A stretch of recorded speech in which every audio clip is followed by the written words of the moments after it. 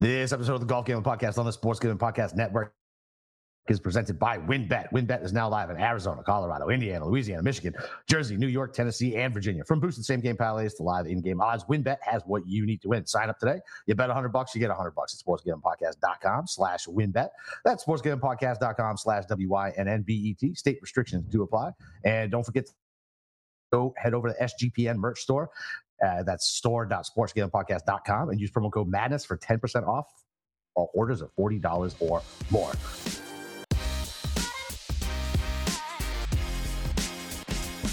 All right, DJs, welcome back. It's the Players DFS Show. It's your boy, Boston Capper, with the God of Golf himself, Steve Shermer, and very special guest, Mr. Andy Lack. Andy, what's up, buddy? Not too much, guys. Honored to be a guest on your guys' show tonight for such a prestigious tournament, and I'm pretty excited for this week. I've always been like a low-key fan of the Players. I know it gets some shit as like people make fun of it as the idea of this like fifth major because it's obviously not on the same tier as the majors, but I think as a standalone tournament, it's pretty great. So I'm pretty pumped for this week, guys. Yeah, I hope this year isn't a disaster like it was last year. The weather looks like it's will cooperate. Like what a shit show last year was. Like it was crazy. But yeah, I haven't even looked, to be honest. Is it supposed to be super windy or anything like that? It's gone back and forth. So it looks like there's going to be some sort of weather system that happens sometime in the middle of the tournament. Now it seems like it's going to happen overnight Friday to Saturday. I was looking earlier, looked like maybe there could be a little bit of wind on Saturday. It's changing though. It's fluctuating. So I think a cold front's going to come through. Kind of depends on the timing. Maybe slightly a advantage to PM AM, but it's early. I hate having to deal with that. I was just going to say, like, honestly, like I just hope that like the waves are even. Like I just I don't want to have to like talk or write about a wave advantage because it's the most annoying thing ever. Yeah, I mean that burned me bad last week. I mean, my outright card looked fantastic after 36 holes, but you can't win a tournament after 36 holes, and then everybody realized, oh, I don't like Bay Hill, and then they cratered down the leaderboard. So that was a nice reminder to don't maybe overreact to certain wave splits, either at Sawgrass or Bay Hill. A lot of these tournaments where course history seems to matter a whole lot, at this, these type of tournaments. Yeah. I feel like this place has less like correlation to like course history because you can eject so fucking fast here. Like it doesn't matter. Right. This we talked about it last night. This is problems on every single hole, everywhere you look. It's designed to mess with you, and if you make a mistake, you're ejecto. That's it. Yep. Andy, have you ever played TBC? Steve. Have you ever played TBC Sawgrass? No, I'm not paying $500 for that. It's more than that now, dude.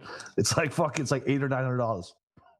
That's so stupid. That's so silly to me in terms of just like the concept of some of these public golf courses in America. I don't really understand it. I mean, you've played it, right, Capper? Yeah. I didn't pay though. I never pay. Like I used to have wholesalers. Wait, how did you get on without paying? Because the wholesaler would pay.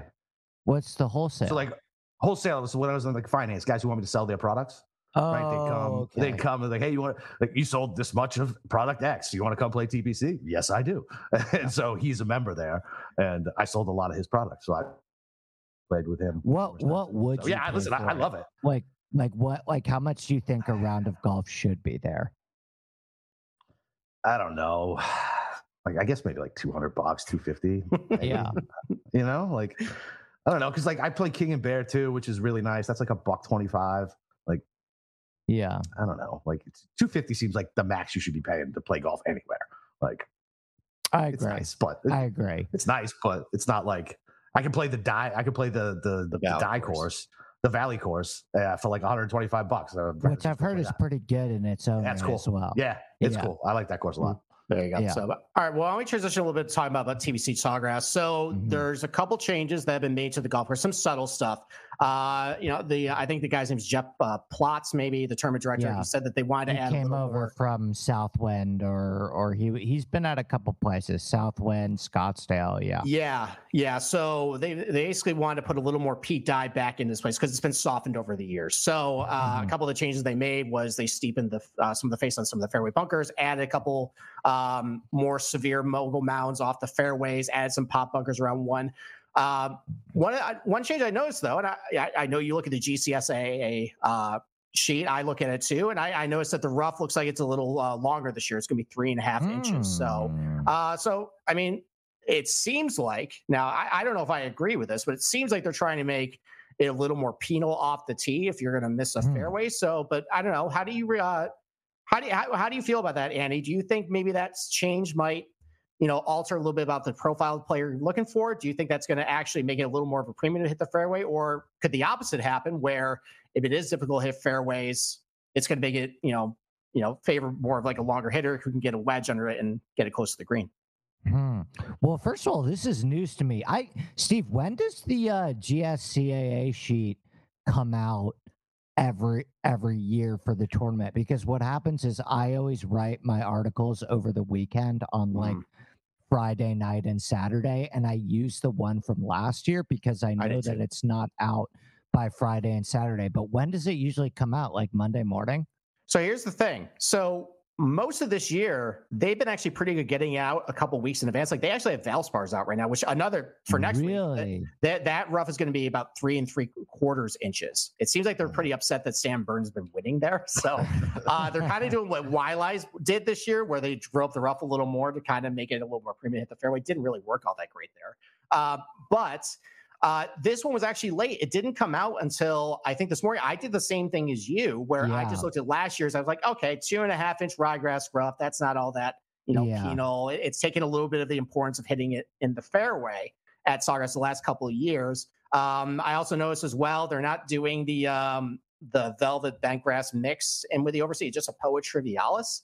So, I mean, that doesn't really matter all that much, but the rough thing definitely caught my eye. And I'm just wondering, just because, it's so awkward off the tee at TPC Sawgrass. Like it just looks quirky and weird. And that, is it going to be a little more important to keep the ball in the fairway? Because, even if you were in the rough and on the right side of a hole, you can still get around. It's really just missing on the wrong side. Now, if you're going to be in the rough here, is that really, is that going to drive the green regulation rate down? If that happens at a die course, missing a green, you usually get punished. So I've been trying to rack my brain a little bit about how that change might impact the tournament. Right. Well, in theory, yes. I mean, that's a pretty sizable difference, the difference between 2.5 and 4.5, because it was 2.5 last year. It wasn't 3.5. Yeah, it's an inch longer this year, which is definitely material. Yeah.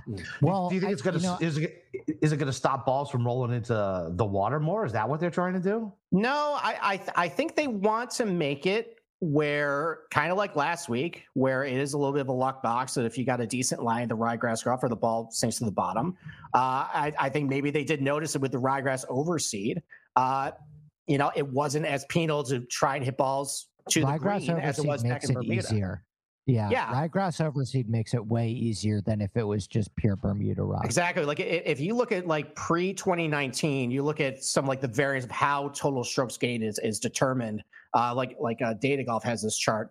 There's a big correlation to how accurate you were off the tee in the week that, and how that determined your total strokes gained. Last 3 years, it's been kind of close to PGA Tour average. So it's definitely reduced the significance. So I'm wondering if that's going to actually add it. Because, I mean, I don't think this is going to be a situation where like a Winged Foot or even like a Bay Hill where it's really difficult to hold fairways. You might as well just go for the longer hitter. Here, driver is taken out of your hands a whole lot. It's positional golf. And if you screw up hitting a 3-iron, you're going to get punched. I guess where I stand, I think it actually might make it a little more important to hit the fairway, which, it makes me want to actually take some guys that maybe, and you can look up this data, how guys perform historically at TPC Sawgrass off the tee, because it is a little weird. It is a little challenging. You got to know what the correct side of the fairway to hit it on. And guys who just have had problems there's a couple of examples. I kind of worry about their chances this week, even if in theory they're fairly accurate. Yeah, I like that. I'm definitely going to keep that back of my mind as well. I mean, I think the thing about TPC Sawgrass is that it is a course where you do have a lot of options off the tee, right? Like there are a lot of different holes where you're going to see players taking much different strategies. Like there's certain holes where you're going to see some guys hitting driver and you're going to see some guys hitting like 5 or 6 iron. Yeah. Like there are a lot of different options in terms of like how the course fits your eye based on what you choose to do, right? So I think for Sawgrass, it's basically just like picking and finding the strategy that makes the most sense to you over time. And that's why I think like it is a difficult course to predict course history, because you can't just, it's not one of those courses like Pebble Beach where, you know, Jordan Spieth can just show up every single year.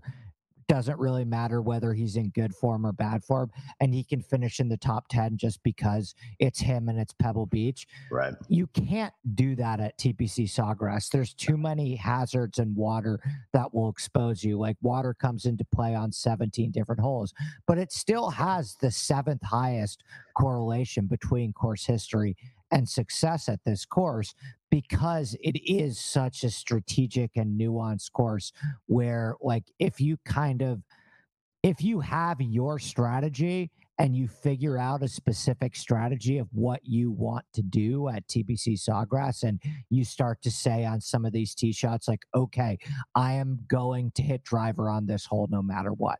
Like that is just my strategy. That is the play. Like once you can start to develop some of those relationships between yourself and the strategy at this course, like I think those are the guys that are going to have the most benefit. So yeah, I like that idea of looking at maybe more so course history and how guys have performed off the tee, especially if there's more of a penalty for missing the fairway.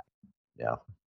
Yeah. So I guess, speaking to that, because there is a lot of volatility at this tournament, sometimes there isn't necessarily a specific type a profile player that can do well here. I mean, like there's been examples of like Bryson DeChambeau up at the top of the leaderboard, and then Brian Harman is close, on his heels, 2 different players. So is there a particular profile you actually are targeting early in the week, or are you using like some other sort of metrics to kind of figure out like, to break ties, or are you just gravitating towards, a particular angle this week?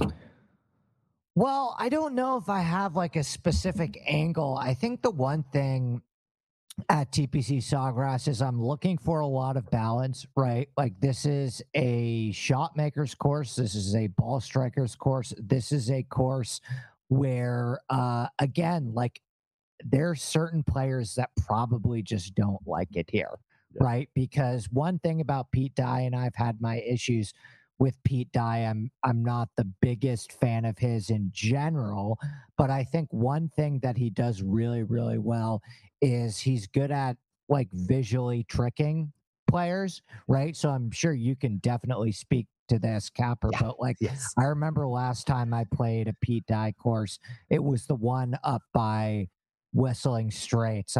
I was up there for the Ryder Cup, and I'm forgetting the name of it, but Whistling Straits has like kind of a resort up there, and there's another Pete Dye course.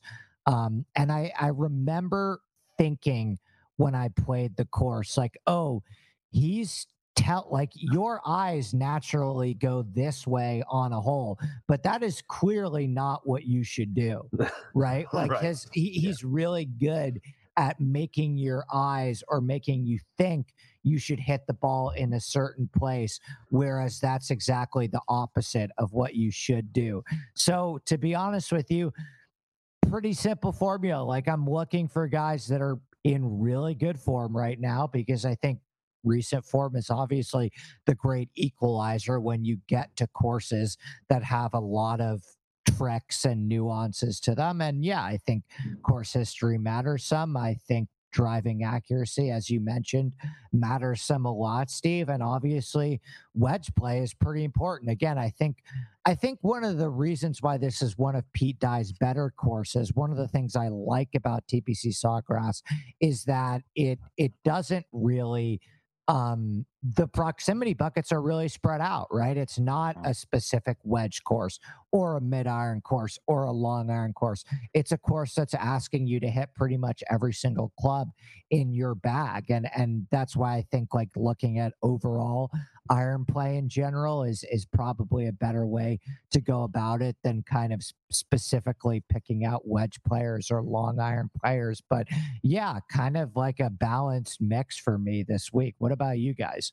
Yeah, I mean, speaking of that proximity thing, we talked about it last night. That it's actually not sticky either. If you go back through the years, some years it's actually more heavily weighted to like 125, 150. Like last year, I think it was more weighted to like 150, 175.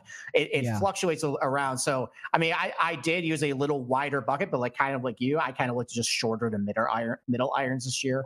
Because it just seems like just looking at the profile players, like your proper, just no nonsense vanilla ball strikers, they all seem like they're pretty good from like 125 to 200. Sure. Those are the types of guys just generally do pretty well here. So it's a bigger range, but it helped me kind of break some ties a little bit. But kind of like you, I kind of went a little bit more feel, looking at course history. I definitely I watched a lot of videos. Golf Digest. Noah Up has some good ones. Yeah. Yeah.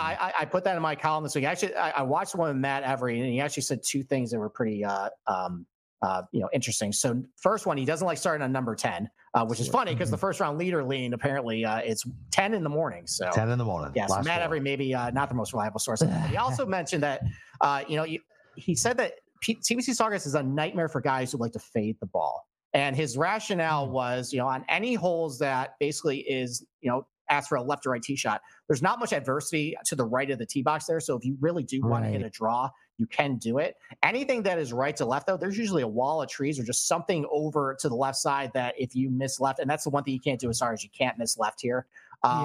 You're really in trouble. So, you think about it, Rory, when he won 2019, he was still, still hitting that, patented draw there. Justin Thomas was basically hitting duck hooks when he won. Cam Smith was hitting a lot of draws too. And you think about some popular faders. Dustin Johnson, he's had some good finishes here, but I can't ever remember him ever contending. Brooks Koepka hasn't really had a lot of success there. So it actually might make sense. I mean, it's hard to play that game of just all right, who's a fader, who's a drawer, because these are great professional golfers. You can probably ask Colin Morikawa to draw. He can. But, I think we kind of know the types. We know, generally speaking, who likes to fade the ball, who likes to draw the ball. And, that's kind of using a little bit more feel with that and, taking a little guess. Hopefully I'm right on it. Just using that, again, a balanced approach. If I'm seeing that, something you're usually really good at, and you've been struggling with it, I feel like with Sawgrass, you can't just bring your B- game throughout the whole tournament. That's going to turn to a D game very quickly. So just stuff like that. Yeah, well, did you guys hear the Rahm interview? Rahm did an interview with Noah Up it's probably maybe a couple months ago now, but one of the questions that they asked him is what is one hole on the PGA Tour that gives you nightmares or doesn't fit your eye? And I don't actually remember what hole it was, but he was immediately named a hole at TPC Sawgrass. He was oh my God, I hate the way that this hole, it just does not fit my eye whatsoever. So I would guess it's probably either 16 or number 2, the par 5s. Those are basically, you got to hit a hook off the tee with a driver there. And just he can hit it right to left pretty easily with a long iron or a 3-wood, but ask him to do it with a driver. That's no bueno. Yeah, he has some difficult time turning it over sometimes. And I mean, he's coming off a week where he just lost over 6 strokes. Yeah, off the tee. Crazy. So, it had to be his worst performance, fucking ever. Right? Yeah, it can't even be close. It was unbelievable. Yeah. Well, we'll talk about him. About him. We will. So why don't we take a break and then let's get right into diving into the DFS tiers. Let's do it. Well, listen, WynnBET is the official online sportsbook of the Sports Gambling Podcast Network. WynnBET is active in a bunch of states, and there's tons of ways to win, including live betting and same-game parlays, aka win bets, build your own bet. March Madness is almost here, plus plenty of ways of getting down on the end.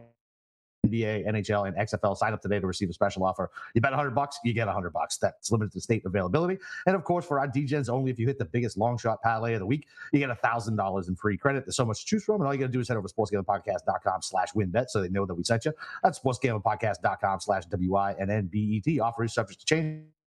Terms and conditions, winbet.com. Must be 21 or older and present in the state where playing through WinBet is available. If you or somebody who has a gambling problem, call 1-800-522-4700. Okay. All right. Why don't we go right to the $10,000 range? So, Andy, why don't I start with you? So, I mean, listen, all these players are extremely good. We can go over all the particular details of why they're good. But, you've done a lot of great work over at Rick Run Good. Actually not just talking about the types of players to pick, but like the theory around DFS, because it's a game within the game. So, talk about a little bit the guys above $10,000. Where do you? It's early, but where do you kind of get a sense that maybe the market might be going this week as far as like where do you think ownership is going to fall about $10,000?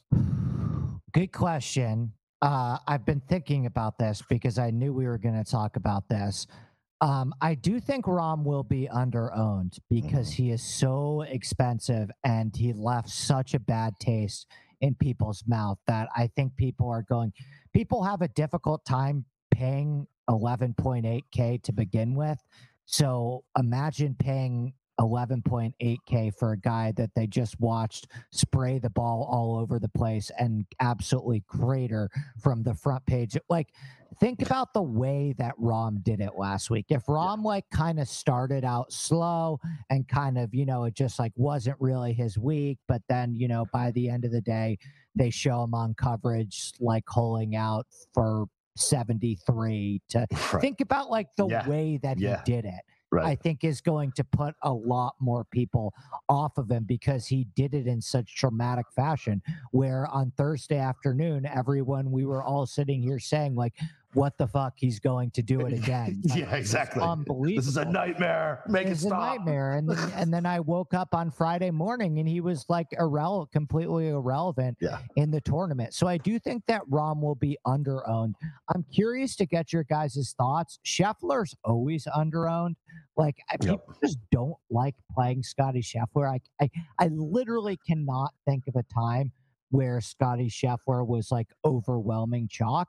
Yeah. So my guess is that it ends up being Rory and Xander, and not like Xander, left the best taste in people's mouths either last week. Like he was kind of playing well and then kind of played like shit over the weekend. So if I had to make a guess, I would probably say Rory ends up being the highest owned in this range. What about you guys? I think that's right. Like you said, Scotty's always under-owned, and exactly what you said. The fashion in which Rom flamed out was so just like combined with like, the price. Yeah, I mean, nope, I don't need that. Yep, I don't need that stress. I'll go ahead and take Rory. Rory's won here. He just came in second. Like everybody likes to play Rory. So, I mean, I think we'll probably get a pretty good discount on Rom. The question is, do you want to trust Rom again? Right. So, like going into last weekend, I noticed the week before that he was going left a lot off the driver. It made me very uncomfortable picking him last week. And so if he goes left off the box again here, I mean, he's going to be in a fucking world of hurt. Yeah. So, well, I want to go to. I have an opinion on Rom, but I want to go to Steve first. Who do you think ends up being the highest owned?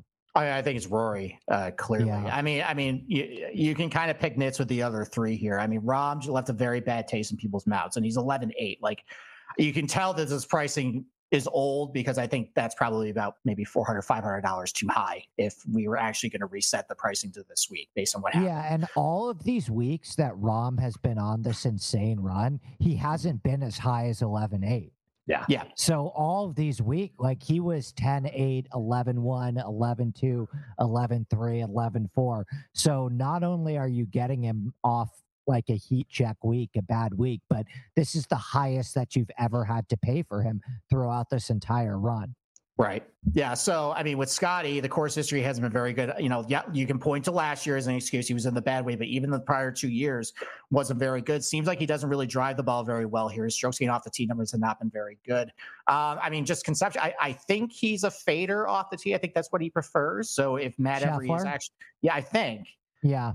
Yeah. So if Matt Every is correct that faders tend to have trouble here, that would make sense that his course history is kind of pretty bland, and he likes to fade the ball. So maybe it doesn't fit his eye.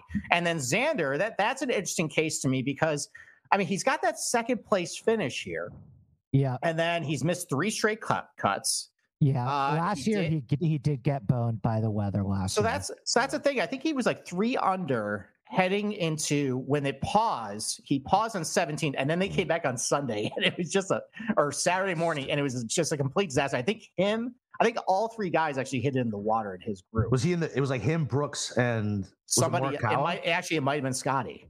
I think all 3 guys hit in the water there. So, but Xander was doing very well at that time. And then in the COVID year, I think he hit the ball very good in that first round, but didn't putt very well. So it's hard with him because, I mean, on paper, you got 3 straight missed cuts.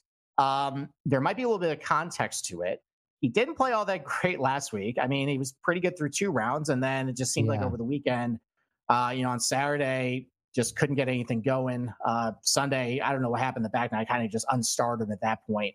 But I can almost see actually maybe him going a little bit lower ownership because I think people might look at the 3 straight missed cuts and not really look at the context there. Yeah, look at the guys below him too. Well, you got Homa, who's going to be uber popular. So I think people will definitely skip over Xander, even though Xander always picks up late sneaky ownership. But I don't think it's going to be enough to move him like as not even close to the chalk. I think it'll be.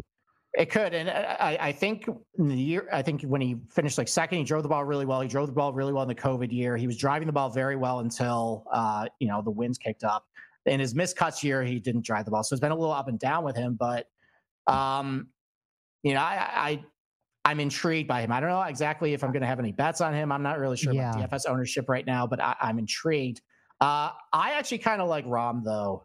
I'm because I think it's more it's roster construction for me. I'm not really in love with anybody in the 9s, to be completely honest. I like a lot of guys in the 8s, so I feel like I can go to 11-8 with Rahm and then just go right down to a lot of guys I really like in the 8s. I talked about it earlier in the show how he's done a good job with his long irons and his 3-woods, being able to hit the ball right to left. He hit a lot of really good shots. So maybe he can lean a little bit more on that. His overall strokes gain off the tee numbers of Sawgrass have been really good. I mean, obviously, you look at the proximity numbers or his success on overseeded tracks. If this is a situation where the higher rough maybe leads to a lower green regulation rate overall, or if the greens are, Capper, you said that the greens when you played on our local course were very firm. So if the greens are pretty firm and balls coming out of the rough there, you're gonna get some flyer lies. He's really good around the green. So I don't mind actually going to 11-8 and then maybe skipping the 9s and going to the $8,000 range. And I think based on the fact that, he was in final group in 2019. I think he finished top 10 either in 2021 or 2022. So a lot of success here. I think he can maybe learn from last week, maybe make some adjustments. We're saying, okay, instead of maybe taking a driver on this hole, maybe I just lay back a little bit because I know I have an automatic shot that I've been working on, that can hit a nice draw.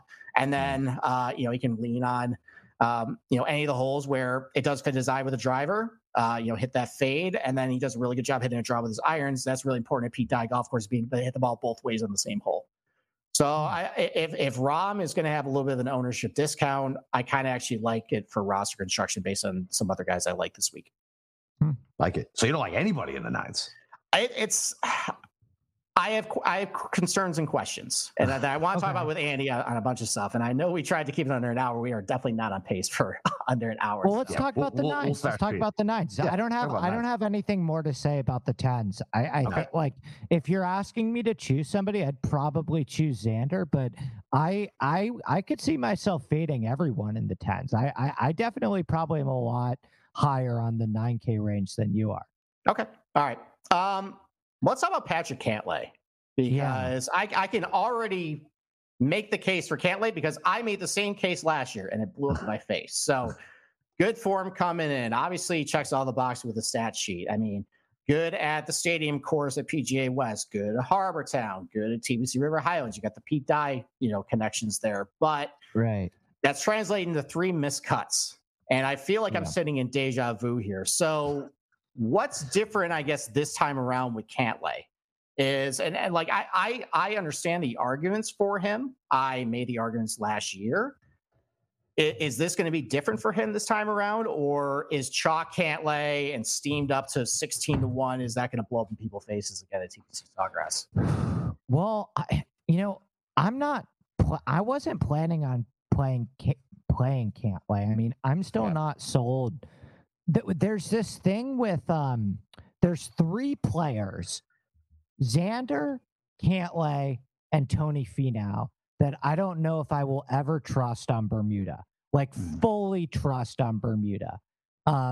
Even though all 3 of them have done certain things recently to kind of disprove that and debunk that myth.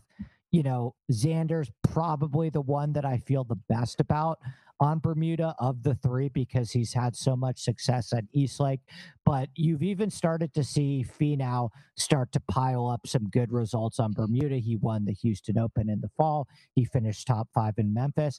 And Cantlay is still the one where I'm like, Cantlay in Florida, and I know he just finished top 5 at the API, and he's playing great golf, but there's something about him on Bermuda where I don't know if I'll ever be sold, and I just don't like my eyes weren't drawn to him this week. My eyes are drawn to Cantlay when we get to the Northeast on bentgrass. Like I don't personally feel like a strong affection for Cantlay this week, especially if he's going to be super popular. But is that why you've brought him up first? Because you're seeing that he gets the most ownership in this range? Because I was actually thinking it was going to be Homa, because I think people have just developed this love affair with Homa because so many guys have been on his outright wins. He's developed this super high floor. Not that Cantlay has it, but Homa is just like, even his bad weeks, it feels like he's an automatic T25. So I could see a lot of guys going Homa Cantlay to start, and fading the 10K rage and having that be a start. Yeah, I could definitely see that. I could definitely see Homa, and for all the reasons that you said. Plus, like you said, like they hit so many outrights with him. He engages with the golf. With the golf internet. So it's you don't think JT is going to get the most steam at this price? No, I do think JT will be popular 100%. Like I absolutely do. My favorite in this range is Finau. I really actually like Finau this week. I don't think there's going to be room for him on my betting card. I did bet JT. I got a 22-1 on JT. But I've had a bit of a problem with JT recently where I'm just like, he seems like the elite to me that has, I know this is crazy saying about a guy with 15 wins and 2 majors, but to me, it feels like JT is almost the elite with the most to prove right now, because all these guys have been racking up wins. I mean, Rahm, Rory, Scheffler, like Homa, Cantlay, Finau, like all these guys have been winning a lot. JT's won twice in the last 2 years, and I know there were big wins. I know they were at the Players and the PGA Championship, but this is a guy that won 15 times on the PGA Tour before his 27th birthday, and since then has, like, objectively, like, his iron play has not been at JT levels for like 6 months now. Yeah. And so I have it in my head that this is like, okay, this is JT's time. This is JT's time. But I don't know. Do you think, I don't know, Capper, I didn't spend any time on Twitter this morning. So what are people saying? Yeah, so I didn't spend too much because I was golfing today, but when I was in the car, I was scrolling through. But I just thought at his price, like, you see JT, price. It's a good price, right? Yeah. Like, that's like, oh man, what a price discount I'm getting on JT. And, one here, he's on TV a lot. I mean, he didn't do much over the weekend. I have dug in to what happened. Was it his irons again, or was it his putting again? Like, that's the only thing about JT. Like, people get JT he actually hit the ball really. He hit the ball really well last week, but it was his it was short game and putting, I think, was the worst part of his game. So as somebody who had a JT ticket and bid on that 30-1 and woke up on Sunday morning thinking, you know what? It's time. Seeing him miss every single putt on Saturday, see him hit the ball great. Everything fell apart on Sunday. So would you go back to him after tracking him? Because he wasn't on my radar last week. Like I didn't track him very closely, but like, would you go back to him, Steve? Something is off. And I think you kind of mentioned like that killer, like that was primed for him. Like he hit the ball, so he was grinding on Saturday. Like the putts were not going in, but he was hitting the ball so good in pretty difficult conditions. And he was only, he bogeyed the last hole, but he was only 4 back. I mean, he got Kitayama at 4 under, and it was going to be kind of calmer wind conditions on Sunday. I was like, all right, you know what? Maybe get the putter rolling, hit the ball just as good. This is going to be JT's time. And he was just bad from the jump. It seems like just something isn't really firing. Now, am I a week too early? Possibly. Maybe this is the time to go back to him. It's a good golf course for him. Like this is a golf course that fits his eye. It really is. I mean, obviously with the win, he's got a top 5 here. I mean, some strong, results in Florida just overall. He said that round where it was super windy was like one of the most fun rounds he's had in his entire. This golf course is like JT's wet dream because he loves. And Bones is wet dream too because he loves shaping shots. Yeah. And Sawgrass is so good. It's such a yes, it's target golf, but it's target golf in the sense of like the way that you get to your target involves a lot of strategy and is very interesting. So I don't know. I think there's like a potential love affair with JT on this golf course brewing where he's just going to be good here for years. Yeah.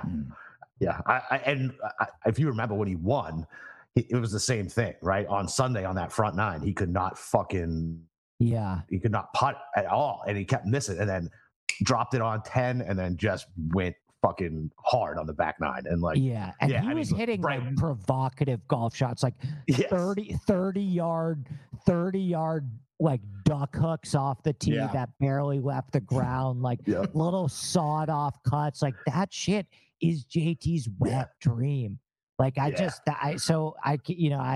help myself. 22-1. He's, I have a friend in Vegas right now that just asked me if I wanted a piece of 26-1 Circa has for him at the Masters. Oh, that's 26-1 on JT for the Masters. Yeah, I know we were both fucking high on him last year, and he failed us last year. So maybe we were a year too early because I think I single bulleted fucking JT. Yeah, I bet JT at the Masters every single year, and he always disappoints me. And I was planning on not I picked Rahm to win the Masters in all of my December preview stuff, and I was planning on, just fuck it. Single bullet Rahm this year. Like what the Masters is often won by the guy that has been playing. Like we saw it with Scheffler last year. Like I always say to myself after the Masters, like, dummy, you overthought this one. Like it's often won by the guy who has shown you the most throughout the PGA Tour season, which was the case with Scheffler last year. And so I was thinking like, I'm just going to bet Rahm, but like, I don't know, 26-1 on it's a good JT. number. It's a good number. I mean, there's been some. I mean, not to divert this into a Masters podcast. I mean, like Hideki kind of came out of nowhere. Patrick Reed was kind of out of nowhere. So, I mean, it's not every year 100%, but I always feel like at the Masters, not necessarily if it's like even in the outright market, but just with like DFS too. I always feel like I always overthink it. Mm-hmm. I mean, I think you wouldn't be doing golf gambling if you didn't overthink things. I do it all the time. Cameron does it all the time. I come up with very galaxy brain takes, which I'm probably about to make some, in the $8,000 range. So let's talk about the eights. There we go. All right. So I think this is a very interesting range. I mean, there's a lot of, I think, very popular golfers down here. I mean, obviously with Hatton, based on what he did at Bay Hill, some success in Florida golf, I could see him drive some ownership. Hovland, that was a very tough scene going down the back nine. Were you guys on him? No, I wasn't. I was Oh not. my God, guys. 16 Oh That's my God. tough.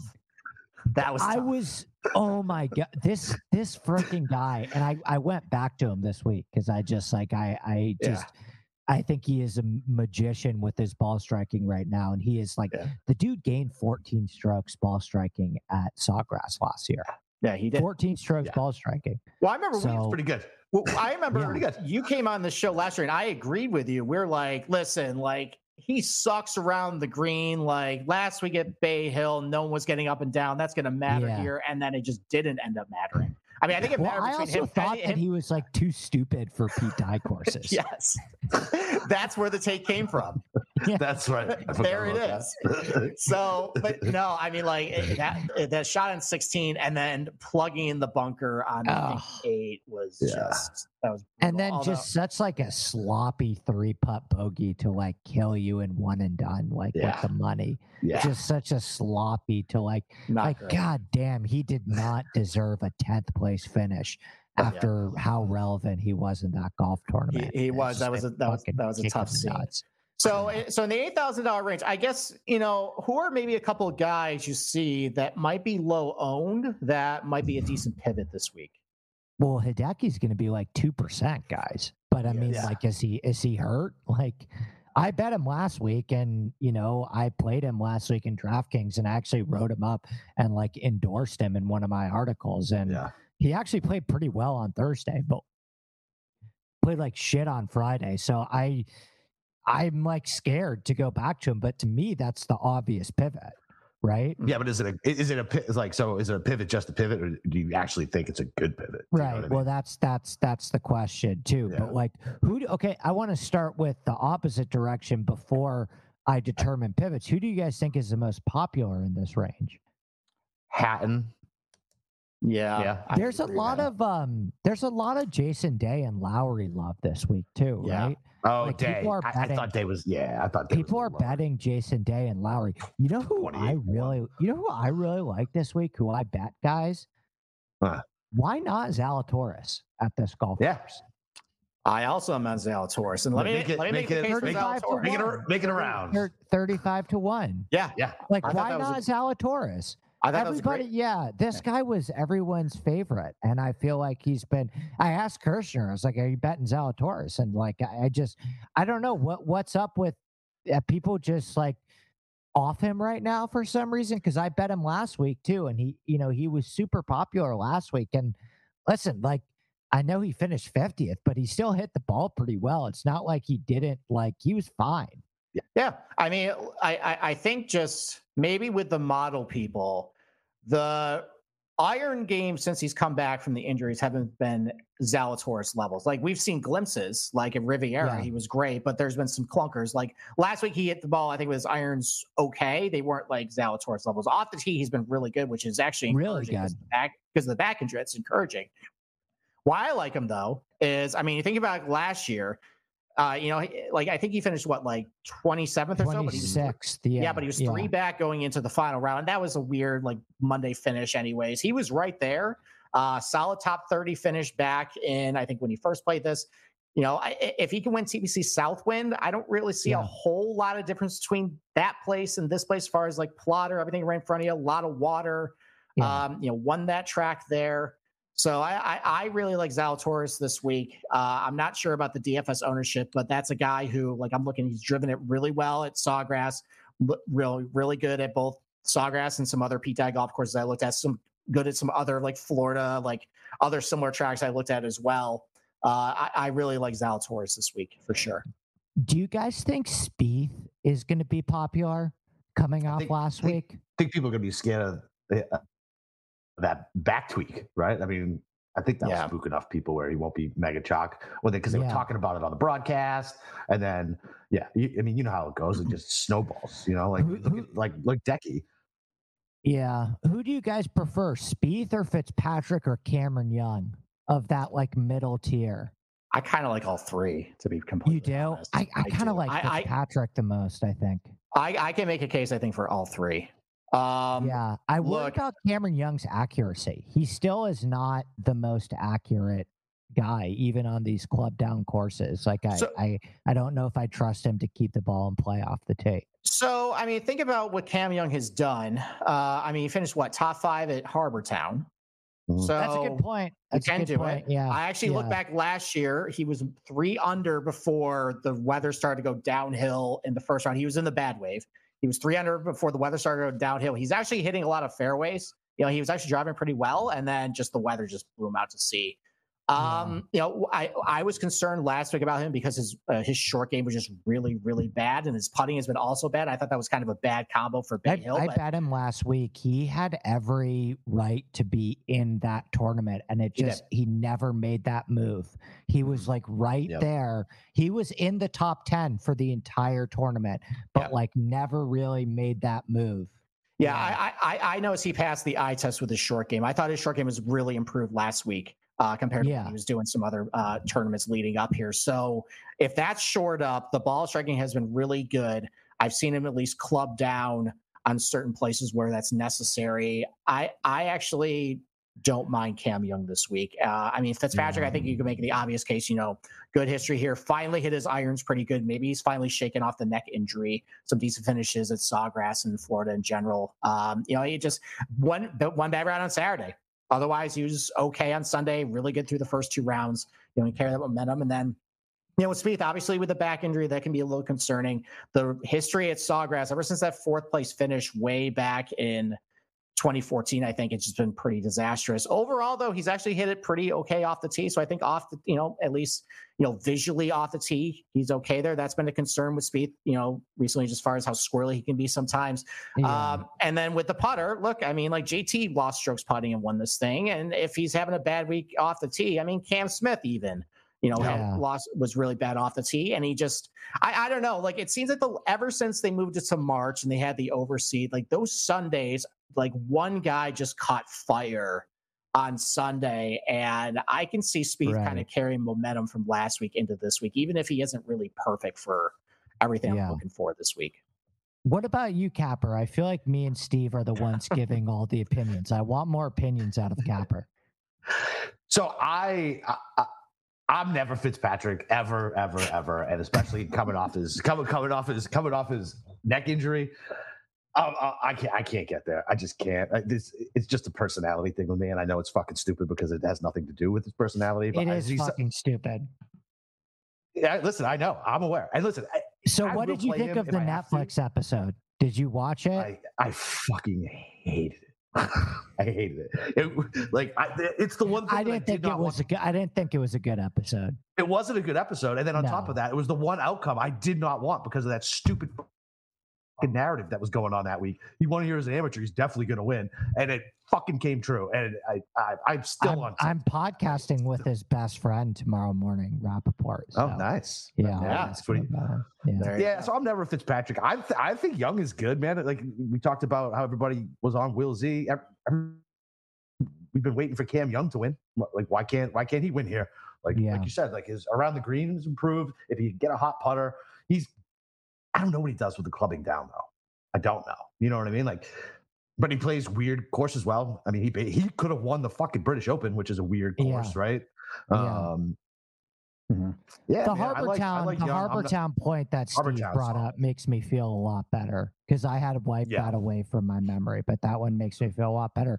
And then the only other guy to talk about is Tom Kim, who, I think is a really, really good course fit. Like this is a really good course for Tom Kim. I think he has a way better chance to win the Players than he does at any major this year. But I just don't love first timers here. And I'd rather play Lowry or Hatton. I mean, I think the answer, because Tom Kim, I think, is pretty popular this week. He's in push because the narrative, he's really accurate. He won at Wyndham. So, I mean, maybe people are trying Wyndham as a comp. Yeah. Yeah. I mean, maybe people are trying to say, 20-year-old South Korean Siwoo did it. Why can't Tom Kim do it? So I'm going to say a little bit of word of caution about Tom Kim for 2 reasons. Number one, even though, yes, he's really accurate off the tee, just because of how visually weird it is at TPC Sawgrass, like you mentioned, Pete Dye play tricks. It could fool him. Yeah. It might not translate well here.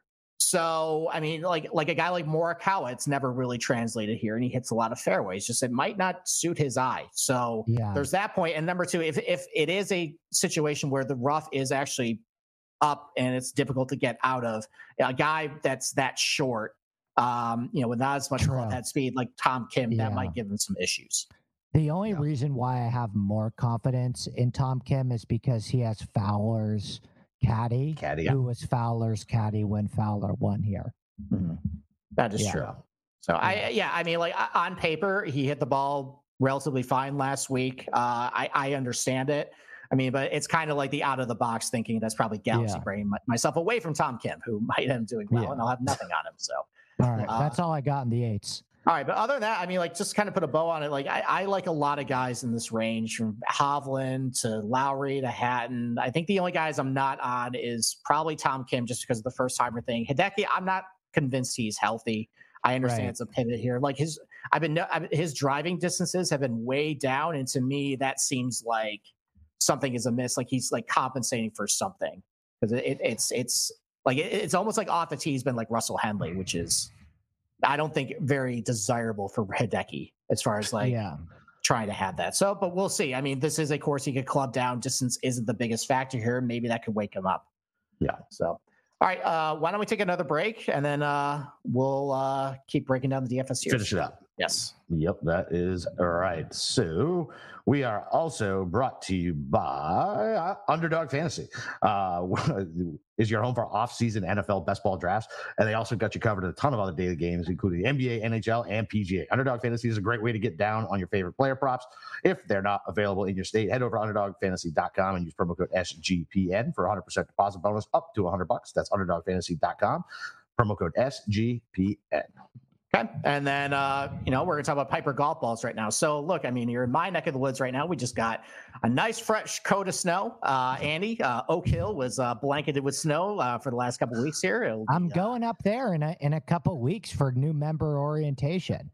Oh, very good. So I'll hit you up. Yeah. Let me know, and then we'll have to we'll connect there. So anyway, I mean, I'm going to the store right now. Golf season is hopefully about a month away for me. I gotta get new golf balls, and obviously I like to gravitate towards the premium balls, like your Pro V1s, your TaylorMades. Well, why do that when you can get a discounted golf ball that performs just as good as the top line golf balls? And that's Piper golf balls. They have a full line of golf balls that matches your handicap.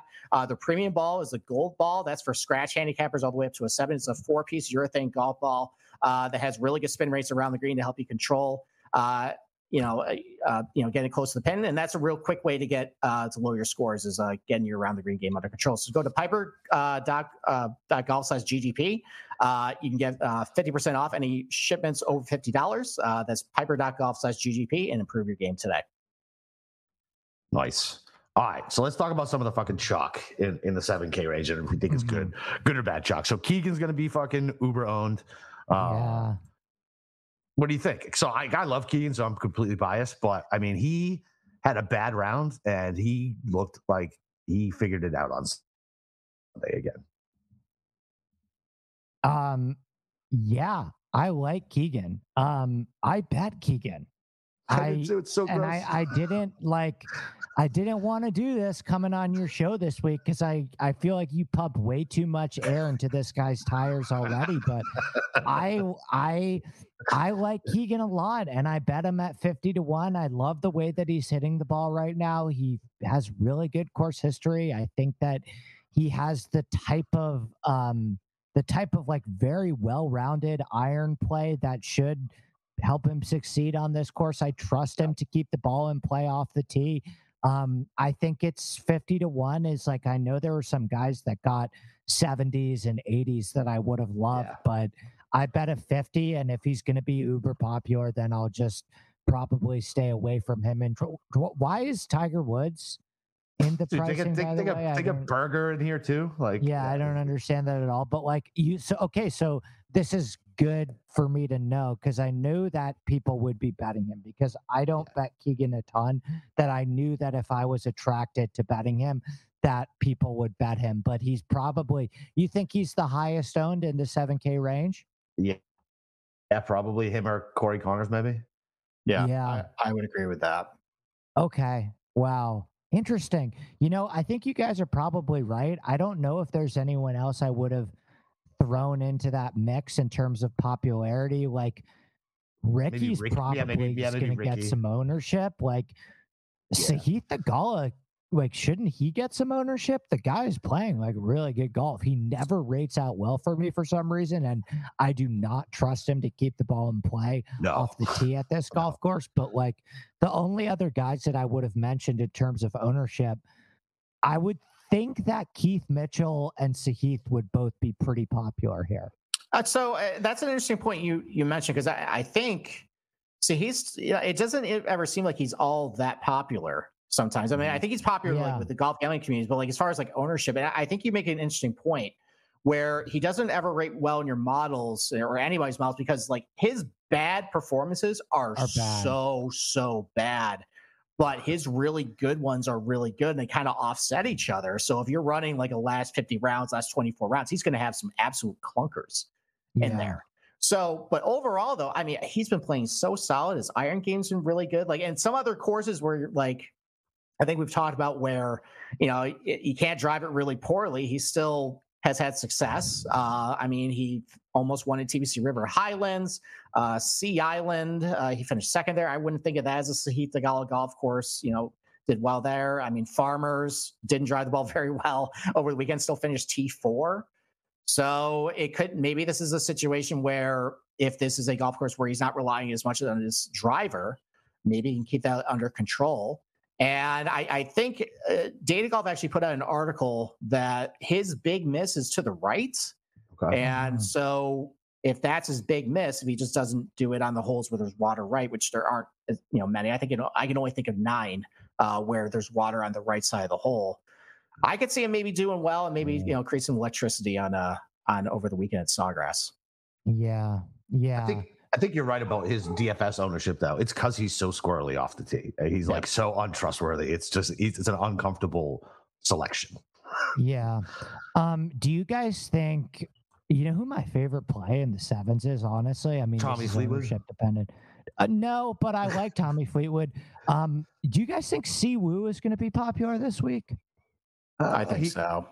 Yeah, you do. He'll get the Mayo bump, right? He'll get the Mayo bump.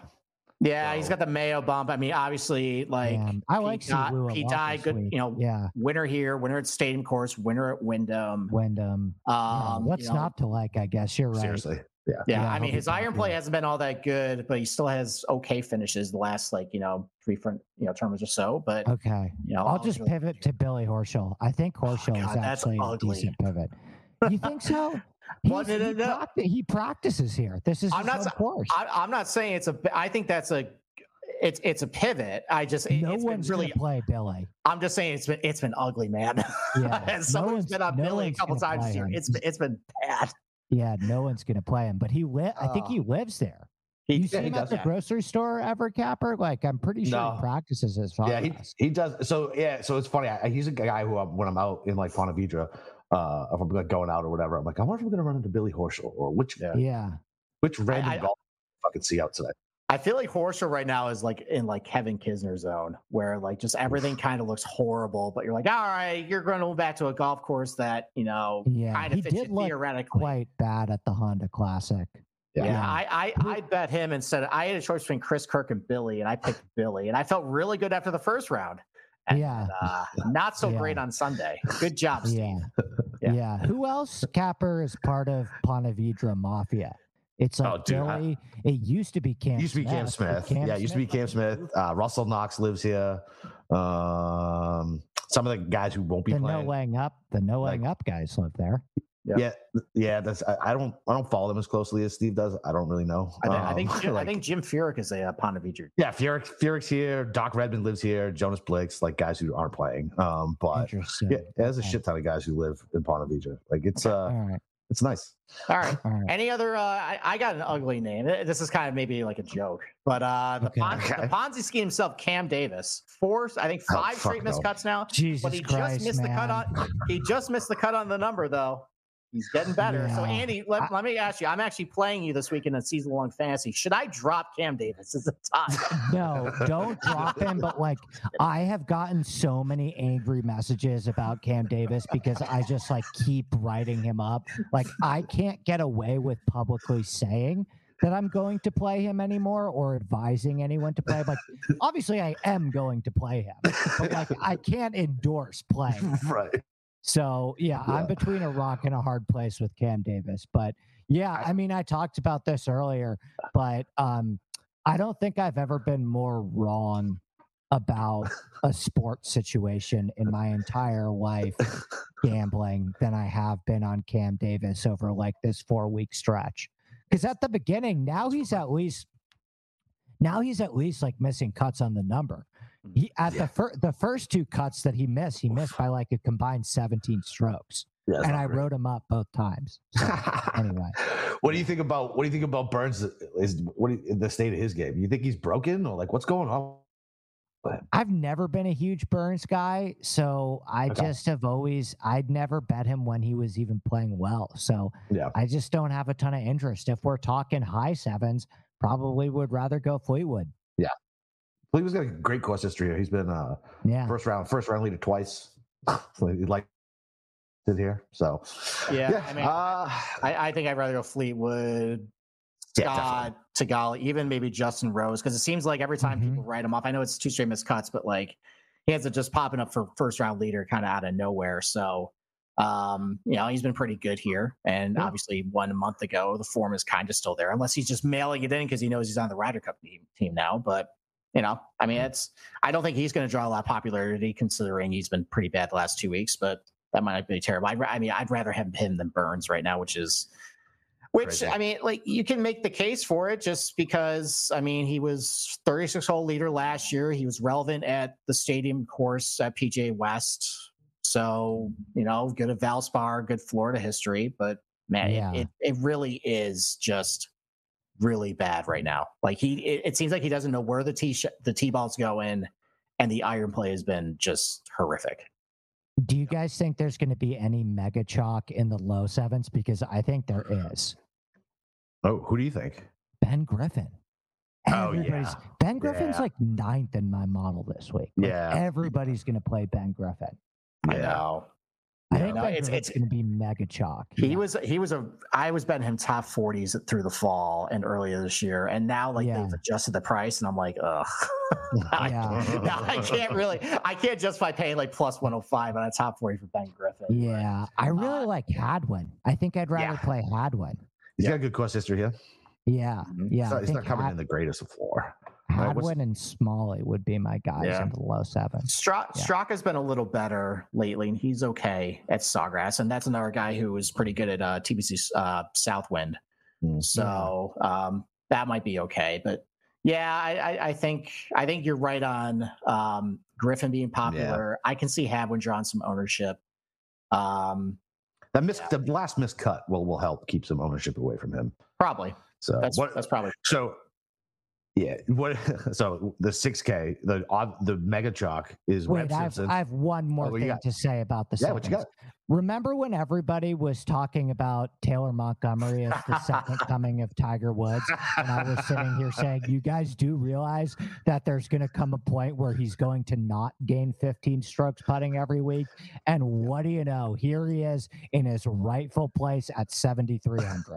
Yeah, he's playing big boy golf courses now where he actually got to hit an iron shot. Yeah, unbelievable. This guy was taken in like well-deserved victory lap. Fantasy drafts. Yeah. This guy was taken. Yeah, people were like, why do you have Taylor Montgomery? Like, look at the guys he's surrounded by in price. Denny McCarthy, Matt Kuchar, Andrew Putnam. And I had him ranked around those guys in my season-long ranking. People thought I was crazy. And I think you auto drafted him in our little league draft, though. I thought that was the biggest irony of them all. I know, and I've actually been starting him, and he is making cuts. But I'm surprised. I've actually kind of pulled it together in that league, despite auto draft. I have my typical like a fantasy football season where I think I'm second in points scored, and I'm like 3 and 5. So Yeah. I won despite leaving Kirk Kitayama on my bench last week. So I've been having some fun in that league trying to like grind out on the waiver wire because my team is worse than I think a lot of yours is, but I've been like grinding some good waiver wire moves. I mean, you're really good for like the Hondas. Like your team, I was your team. I was like, I do not want to play you at like the 3N. Yes. Because all my guys are going to be gone, and you're going to have like Ben Griffin and like Robbie Shelton, like all the really good like graduates. You cleaned up there. So all right, Capper, how about like so Webb Simpson mega chalk, huh? Mega he's getting like right now he's projecting at like 8-9%, and that's right now. So that's crazy. What's funny is because I brought him up last night, like, hey, did he find something? Because he made 6 birdies, on the back 9 of the Sunday. Good quote. Yeah, it's history here. Like, I don't know. He's definitely going to be huge. And then in Vegas, he's even going to be more popular. I love Vegas. Is he going to be super popular? Fuck. Yeah, projected at 9%. Because I really like Vegas this week. That's a bummer. He's really good at Sawgrass, and his TDA numbers are really good. I mean, I think anytime you get it below 7, if you see a guy with course history and ball striking, that's like. Yeah, I was going to bet him this week at like 220 to 1. Yeah, Vegas. Why not? Fuck it. Yeah. That's how I got my addiction to Vegas was at TPC when he drained that like fucking 85 footer on 17. Yeah. I was like, I love this fucking guy. And then I proceeded to waste a ton of money on him over the next couple of years. Vegas is going to be uber popular. Davis Riley, obviously coming off the top 10. Underpriced. I wish they put out the pricing a little bit later. Yeah, he would be probably low 7s, I think, after last week because people just love Davis Riley after what he did last year. And then Ryder and Gim for the super dumpster dive. Gim. Do you guys have any dumpster dives? I have one guy at 6,400 that I really like. But what about the old guys, Franco Molinari or Danny Willett? Molinari, yes. Willett, no. Molinari, yes, though. Yeah. I think Willett's had 2 top 40s in a row. So yeah, he's fine. Okay.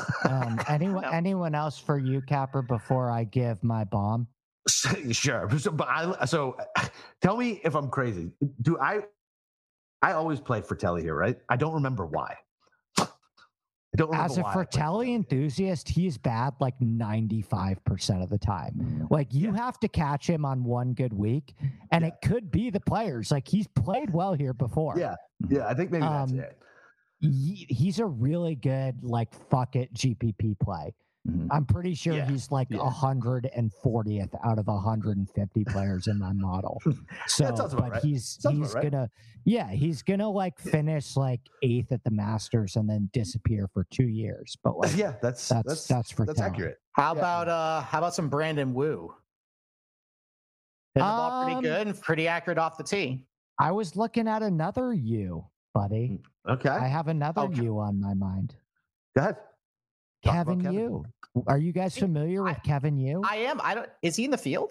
Yeah, he's 6,400. I don't think he's in the Are you guys familiar with him? Like, do you guys know who I'm talking about? I love Kevin Yu. I've cashed a lot of 40 bets. He's on my fantasy team. I don't think he's actually in the field though. No way. He's in the field. 6,400. Hold on. No, he is not in the field. No. He's in the field. I just did a search of the tee times. He's not because he's on my fantasy team and he did not have the active check mark next to him. What? This guy was like, I was so pumped to play this guy. He's on the DraftKings slate. So is Tiger and Berger though.